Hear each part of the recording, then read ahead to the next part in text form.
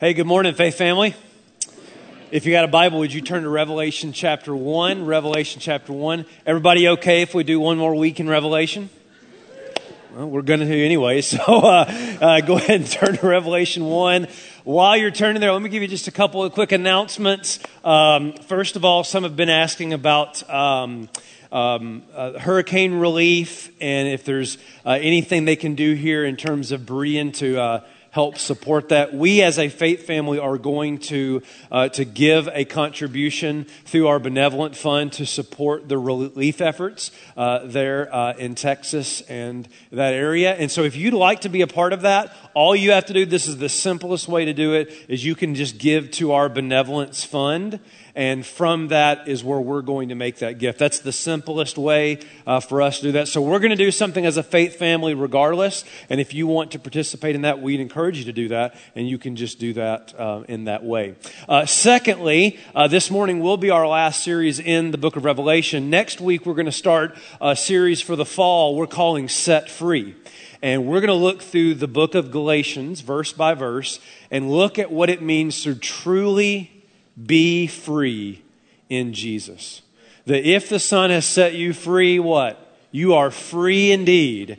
And boy, there are so many people that need to experience the freedom of the gospel, the freedom that Jesus gives. And so that's what we're going to focus our fall on as we work through that book. But this morning we finish up, I promise, the book of Revelation. And there's just been something on my heart.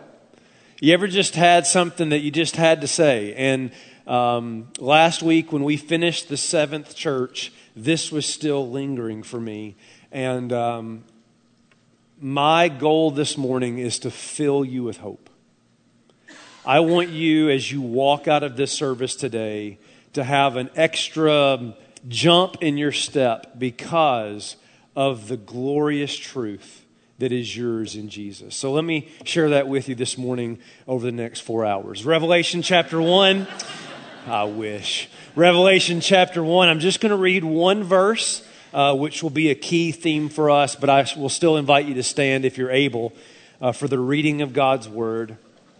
Revelation chapter 1 and verse 8. Verse 8. Now, normally I stick with one passage. This morning we're going to jump around a lot, and you'll see why. But this is kind of the theme. I am the Alpha and the Omega, says the Lord God, who is, who was, and who is to come, the Almighty. Would you pray with me? Father, thank you for this truth and help us now see what it means. May this morning be a very practical time for us to be filled with hope, to really get a sense of all that is ours in Christ. And I know there are people here today and they're discouraged. It's hard not to be with a lot of the things that are going on. So give us a focused attention on the truth we find in your word. All to the glory of Jesus. He's the one that we worship today. And we ask this in his name. God's people said, amen. Amen. Please be seated. If you had a time machine, would you visit your past or your future? I want you to think about that. If you had a time machine, which would you do? Would you go back to your past or would you visit something in your future? That was one of the questions that was asked in a research study that was published recently by the American Psychological Association. In the study, what they did is they interviewed personally 2,000 people face to face. And the goal of the study was to try to get an idea as to how much people wanted to know about their future. And so, how would you have answered that question? I want you to participate. So, show of hands. If you had a time machine, how many of you would go back to something in the past? Show of hands. Oh, wow. Quite a few of you. How many of you would go to some point in the future? Maybe 50-50, all right, roughly around that. Well, if you said that you would go back to the past, you are in the overwhelming majority. In fact, this was so fascinating to me. The study showed that nearly 90% of people didn't want to know information related to their future, whether it was negative or positive. So for instance, when they were asked, would you want to know the day that you would die? 90% said no. Would you want to know that the day that your spouse would die? Again, about 90% said no. Would you want to know if your marriage would last? 87% said no. They don't want to know. And then this one was really interesting to me. Would you want to know if there is life after death? Now, you would think that'd be something that people would want to know. And yet around 70% said no. They didn't even want to know if there was life after death. Now, in an attempt to try to explain what this research uncovered, they asked Frank Farley, who's a professor at Temple University, the former president of the American Psychological Association. Here was the explanation that he gave. He said this. Here's why he thought most people, 90%, didn't want to know about the future. Quote, while you might think you'd want to look into the future and so that you could deal with it, I think the stress of knowing is too high. Close quote. Now, why is that? Here's why I think that's the case. In fact, I've said this to you before, and I'll continue to say this to you. What you know about your future impacts the way you live in the present. And that's the reason why people don't want to know, because if they knew the answer to those questions, it would have implications for how they would live now. And you know this is true. For instance, if you knew that tomorrow you were going to be receiving a large financial inheritance, I guarantee you it would impact the way you thought about your financial situation today. If you knew for certain, without question, that your team was going to win, right? Just play along, all right? You would not get nervous at halftime if they're losing. You know that. If you knew that today was going to be your last day on earth, if you knew that, I guarantee you it would change how you live. Do you see what I'm saying? You already know that what you believe, what you know about your future impacts the way you live in the present. Which is why, listen, faith family, the Bible tells us not to avoid knowing about our future, but to intentionally set our minds on it. Because what you believe about your future impacts the way you live now. Think, for instance, Colossians chapter 3 and verse 2. Set your minds, that's a command, that's an indicative. Set your minds on the things that are above, not the things that are on earth. For you have died and your life is hidden with Christ in God. When Christ, who is your life, appears, then you also will appear with Him in glory. The Bible says, don't avoid looking at your future. Don't avoid thinking about your future. No, set your mind on it. Because what you believe about your future impacts the way you live in the present. Now, what in the world does this have to do with the book of Revelation? You ready? It's why every single one of the 7 letters we looked at, every one of them without exception, ends with a future promise. It ends by trying to get that church to set its mind on the future. And that's what I want us to do today. I'm going to do 3 things in the next 4 hours. One is I want to describe the Christian future. Number 2, I want to tell you how we know it's true. And number 3, why it matters now. What is our future in Jesus? How do we know it's true? And why does it matter now? The first is, what are the promises given in these letters about our future? And of the 7 letters, I want to give you 4 promises. I would encourage you to write these down. Now, you may be thinking this is his Tennessee math showing. If there's 7 letters, why 4 promises? Well, because they overlap. In fact, some of the promises are very similar, which you'll see. And so I've kind of summarized them or combined them into these 4. Number 1, First promise is complete restoration. Complete restoration. And I'll show this to you in the text. Look at Revelation chapter 2 and verse 7. This is out of the first letter. He who has an ear, let him hear what the Spirit says to the churches. To the one who conquers, I will grant, now watch this language, I will grant to eat of the tree of life, which is in the paradise of God. Y'all talk to me this morning. What kind of language is that? What's that referring to? Tree of life, paradise of God. Eden or Genesis. That's exactly right. That's Genesis language. It's taking you back to life before there was the curse of sin. Do you see? Some of you, this may not be new, but there's a lot of you, you're new to being a Christian. You're new to the Bible. You're new to church. I want you to think about all of history, the entire story of God in 4 chapters. Chapter number 1 is creation. Creation is God creates everything and it's good. There's fellowship with Him. There's fellowship with humanity that is right and good and not broken. There's fellowship with creation. It is life without the curse of sin. It's life the way it is meant to be, being with God. Chapter 2 is the fall. Sin, Genesis 3, enters in.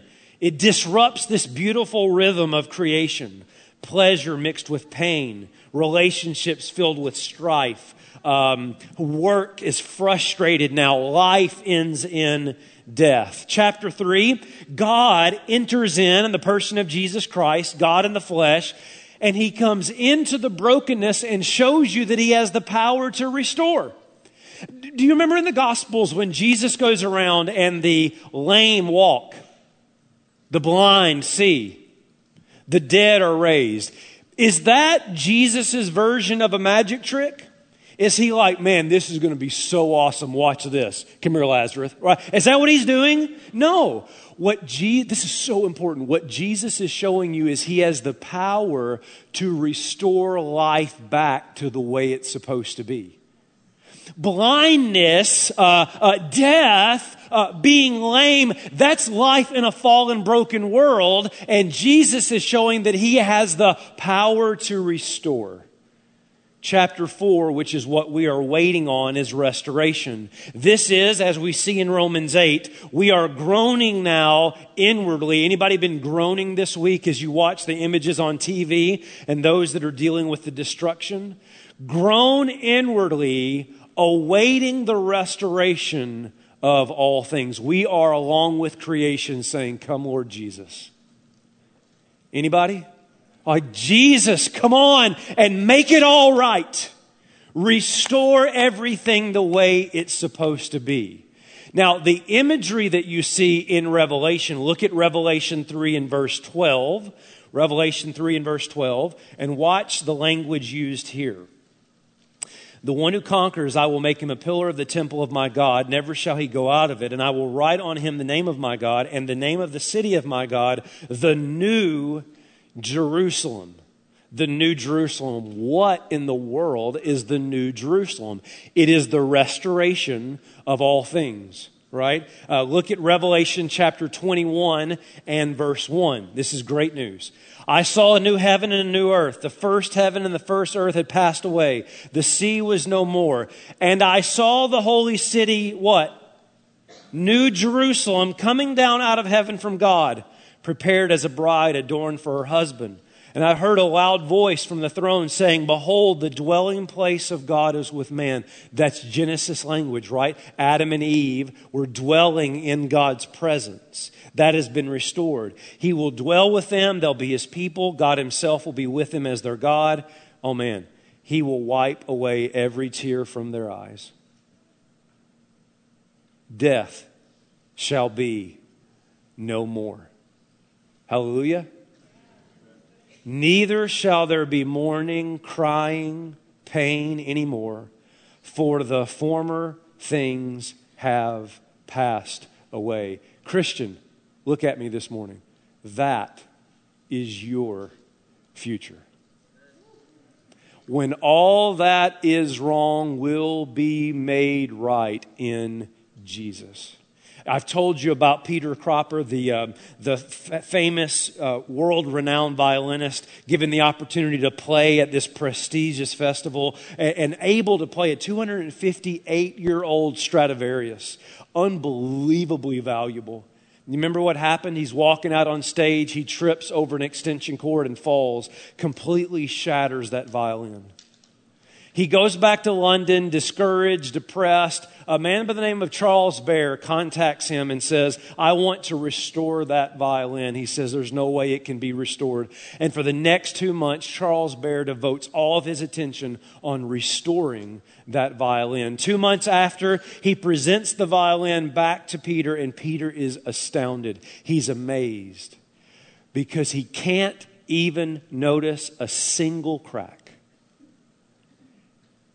And even better, it sounded more beautiful than it had before. Listen, faith family, your life in many ways is like a clay pot, isn't it? In fact, the Bible even talks about the fact that we are earthly vessels. And maybe it's just because I'm a pastor, but it feels like a lot of the conversations that I have with people are people who feel a lot like that. Broken. A broken marriage.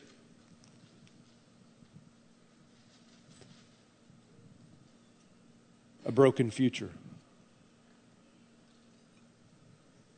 A broken promise. A man came up to me after the last service and he said, this is my life right now. Broken.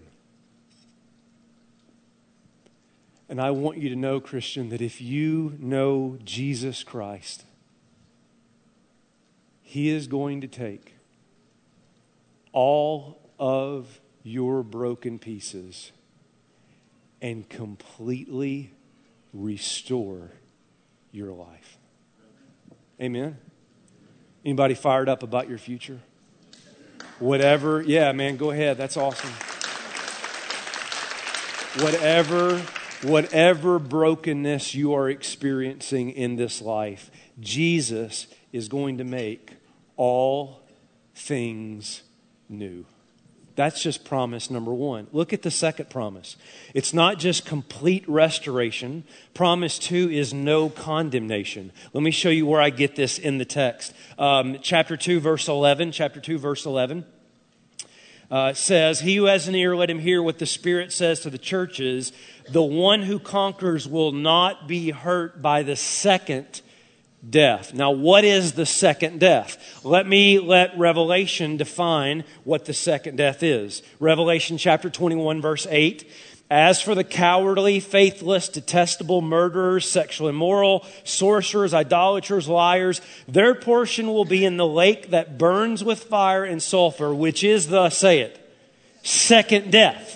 In other words, the second death in the book of Revelation is eternal or final judgment, which makes sense because we know the language of being born again or a new birth or a second birth, which is what?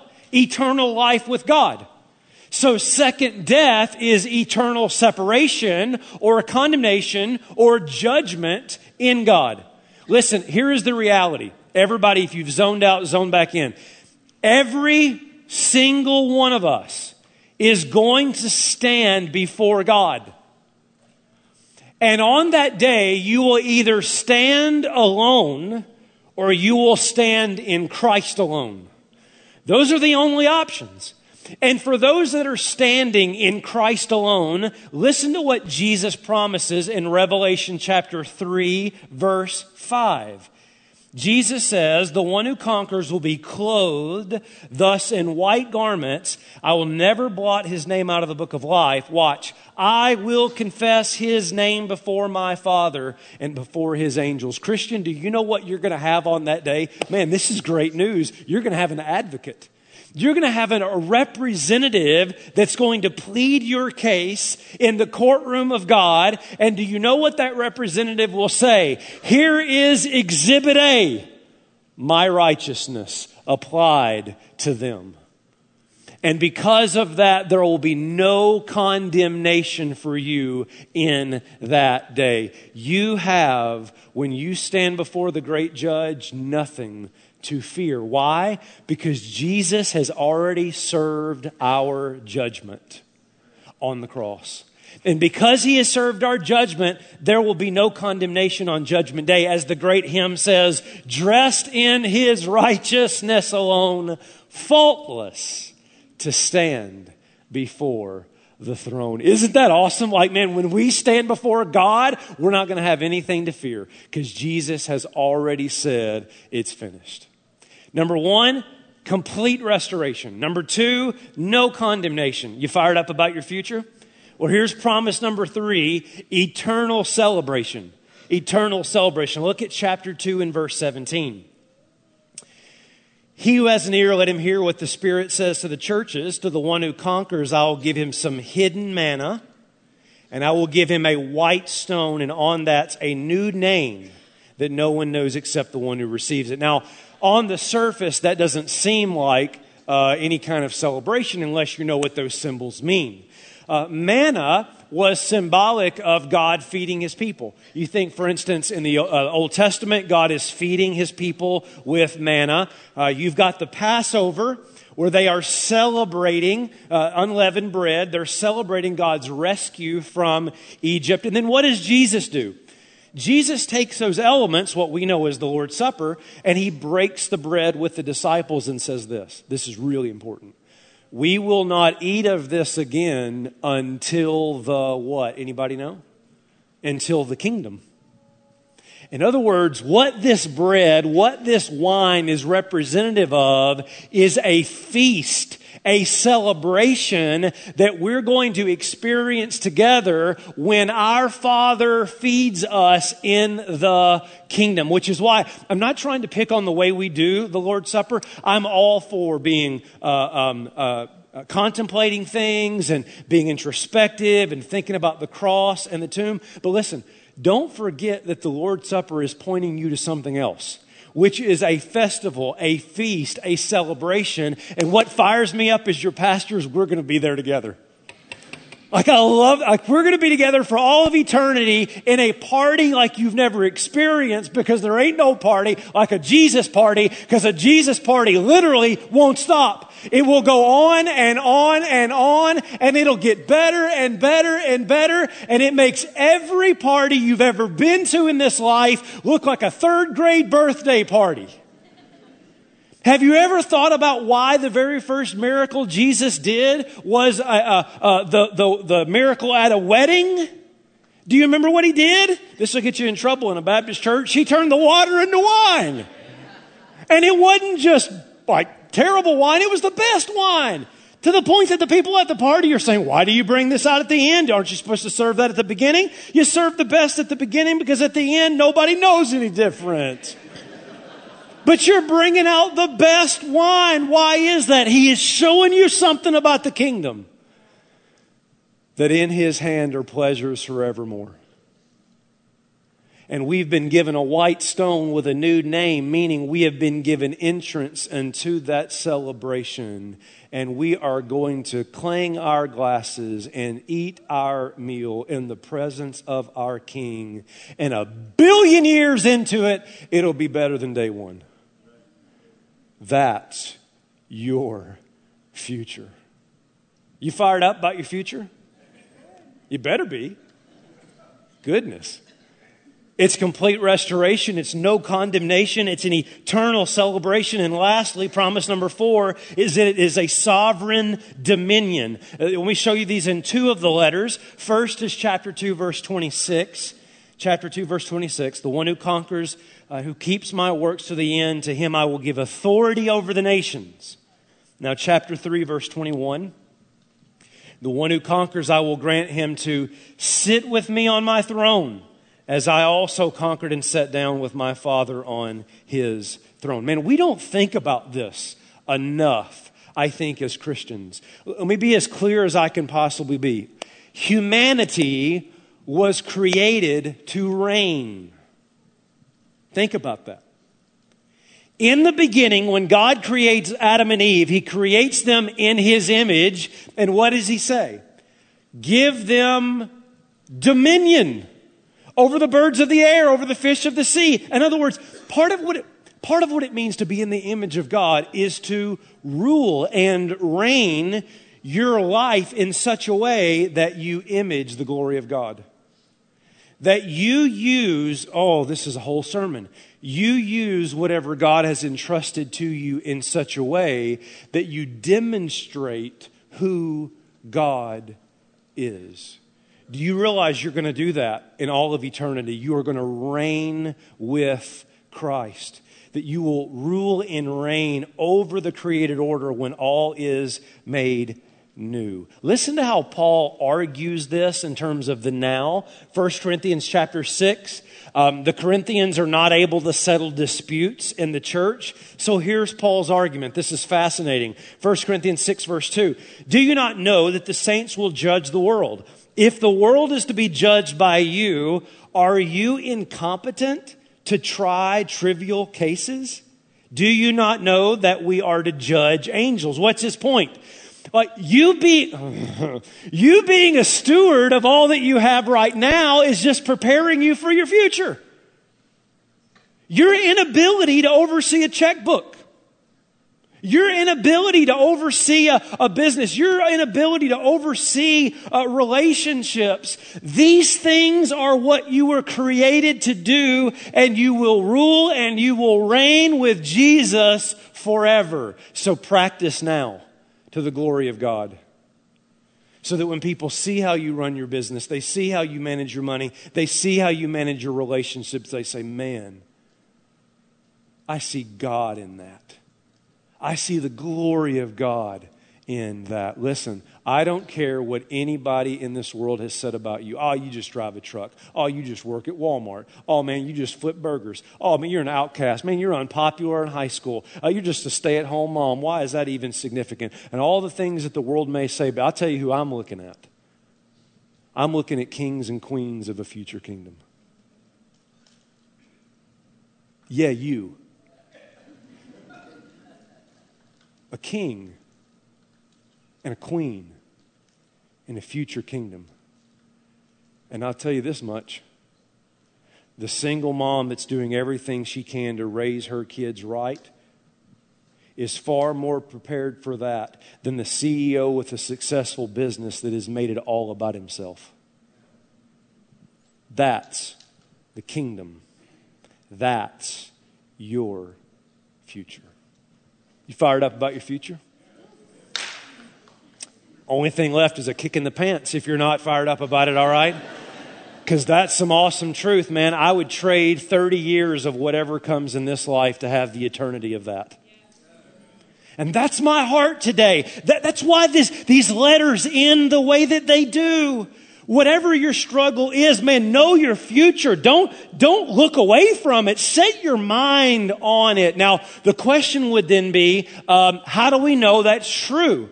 Because, as I'm sure you've experienced before, a promise is only as good as the one who makes it. I can sit up here all day long and promise you everything you want.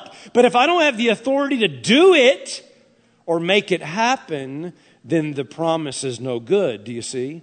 So we have to ask, Jesus is making these promises, so what gives him the authority to give them? And that's where Revelation 1 verse 8 comes into play. Look back at it. Revelation 1 verse 8. I am the Alpha and the what? Omega. That's just the first letter of the Greek alphabet and the last letter of the Greek alphabet. I am the beginning and the end. Listen to Revelation 21 verse 5. And he who is seated on the throne said, behold, I am making all things new. Also, he said, write this down, for these words are trustworthy and true. How do we know? He said, it is done. I am the Alpha, the Omega, the beginning, and the end. I only have time to make this connection. Are you ready? Here it is. The reason why you can be assured of your end is because he is the end. In other words, He's the only one with the authority to determine your end. Because He's the end. He's the beginning and the end, which means nobody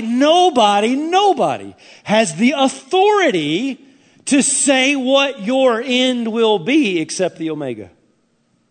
Because He is the end.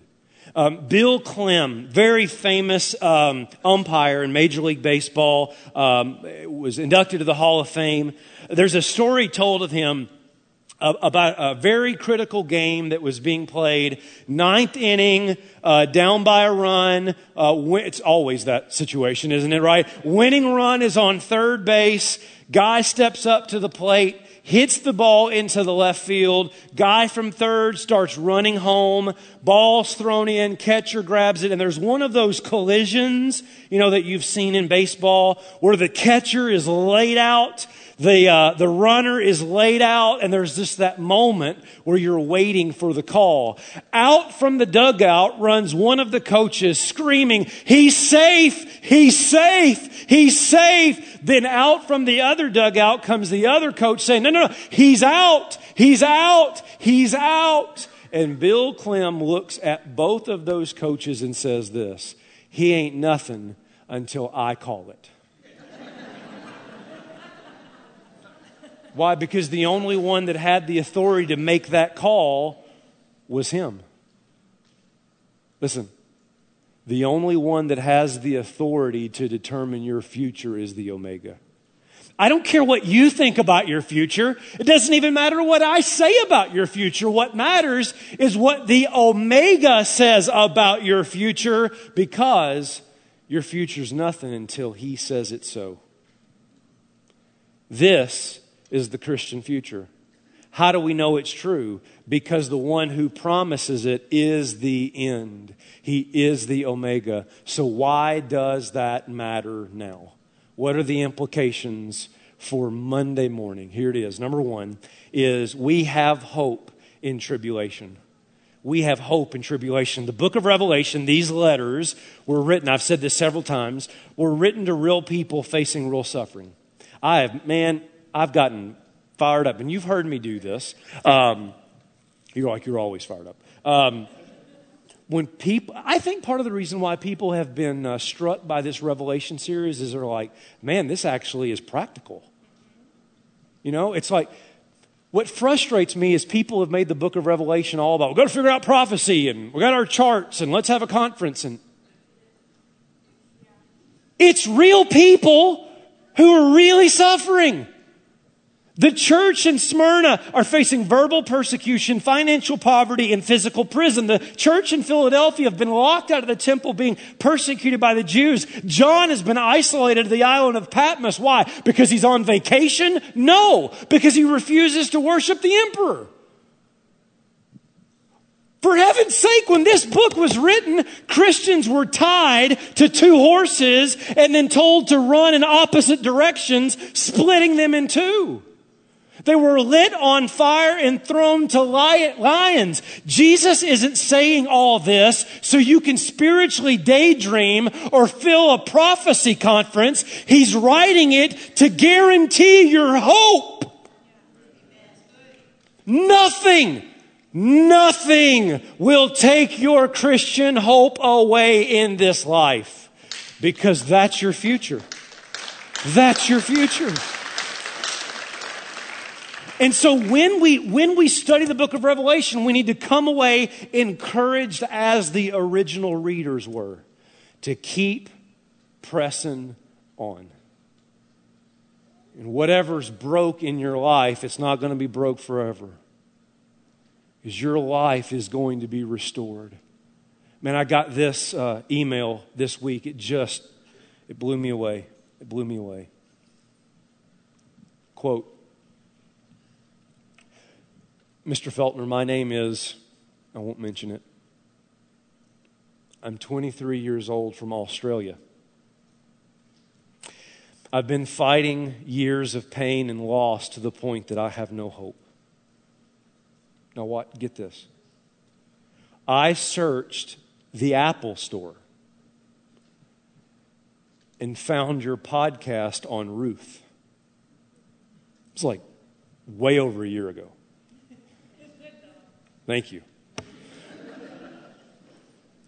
And she says, how from Naomi, remember Naomi, came the birth of King David and ultimately Jesus.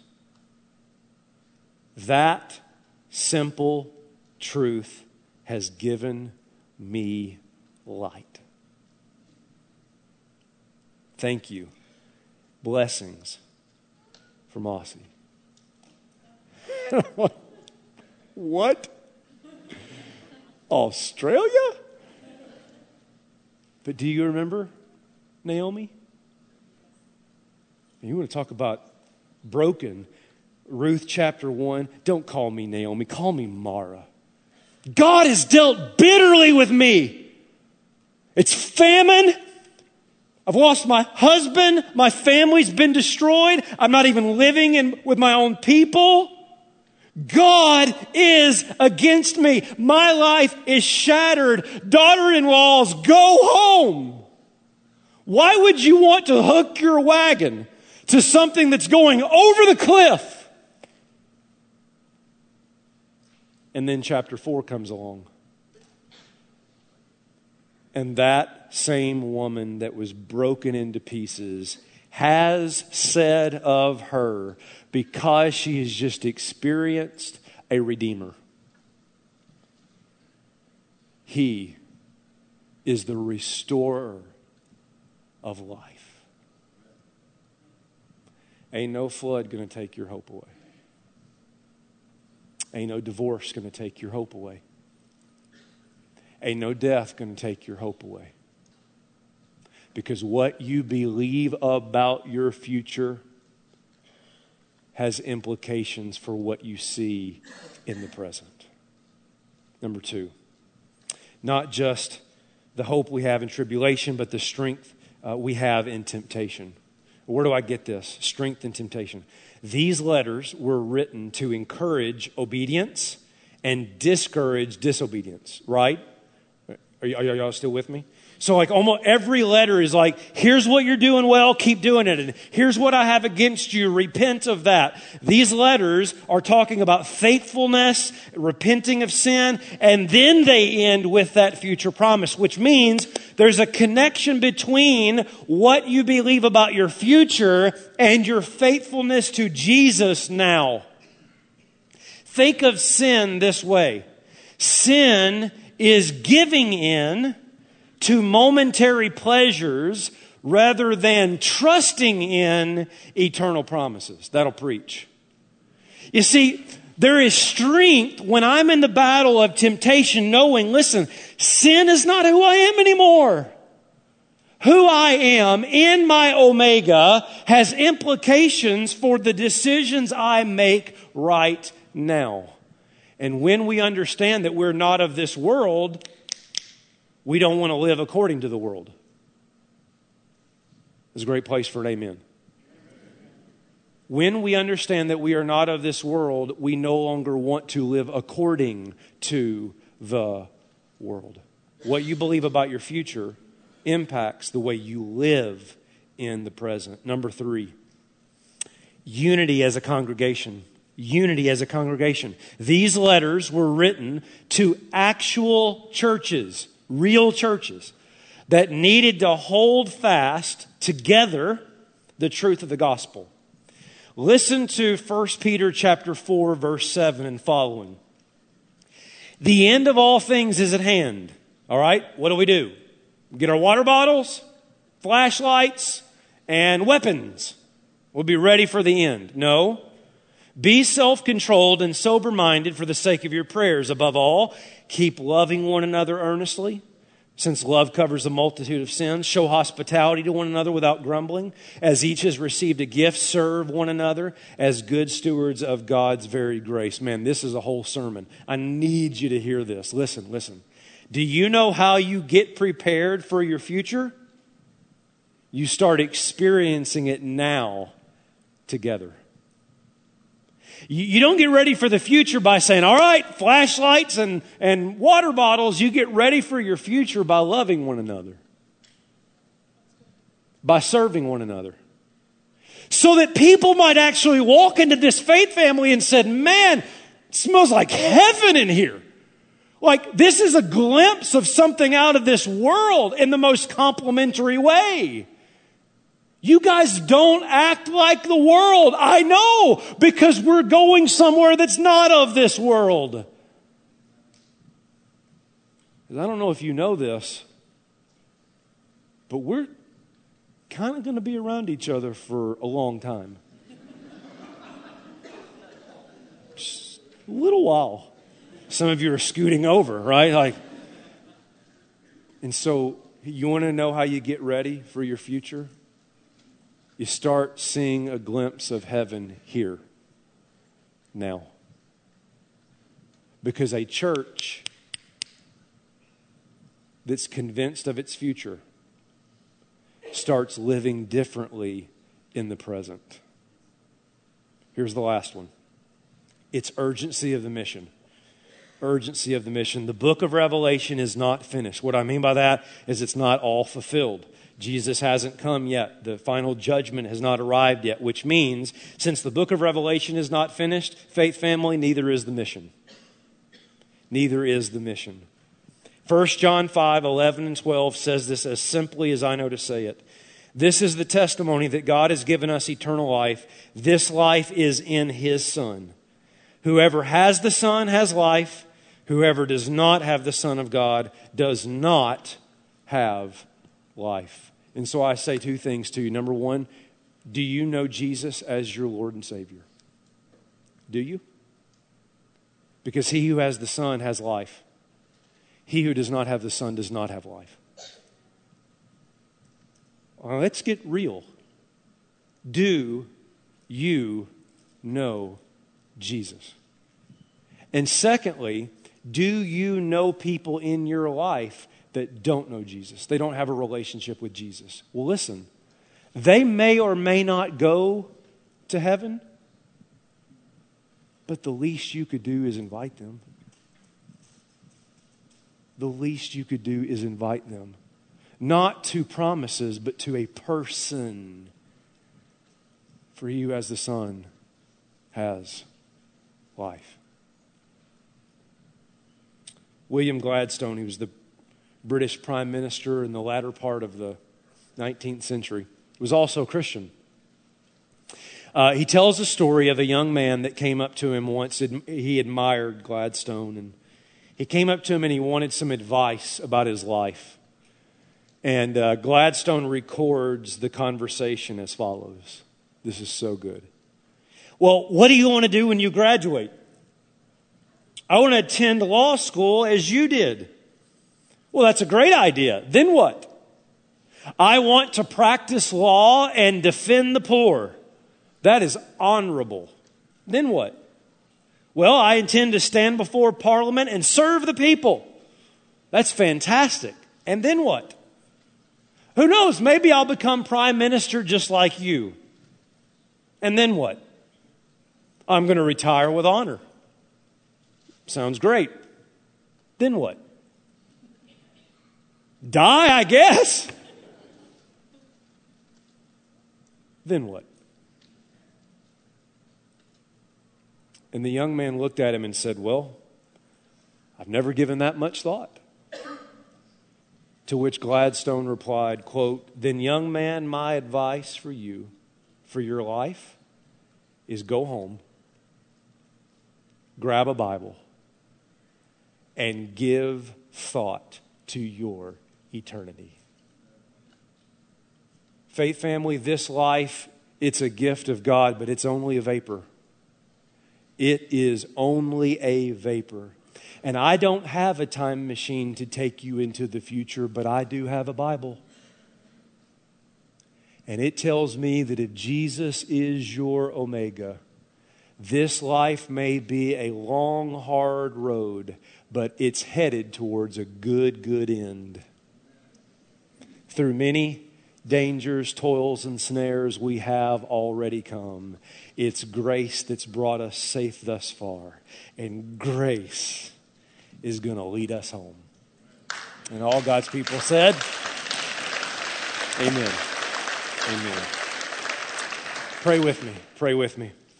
Yes and amen. What great truth. Father, thank you for your word. I'm glad that this morning isn't based on my authority. I'm so glad that the words that I have said, the truth that we have proclaimed, it's not because I say so, it's because the Omega says so. The beginning and the end has spoken, he has promised, and it is true. And I pray right now, there's likely people in this room right now, they've never trusted Christ as their Savior. They've never come to that point and said, listen, I'm a sinner. I need salvation, and there is only one Redeemer, and his name is Jesus. I believe that he died on the cross. I believe that he rose again, and I receive that by faith, surrendering my life to him today. Lord, I pray that if there is somebody here today that has never come to that point, that today would be that day, that the celebration and the restoration would begin in their heart. For others in this room, they are believers, but they've become discouraged with all kinds of things, all kinds of brokenness in life. Oh, that today we would set our mind on the things above, that the things of this world would grow strangely dim in the light of his glory and grace. Speak to us, work in us, Holy Spirit, we pray. In Jesus' name, amen.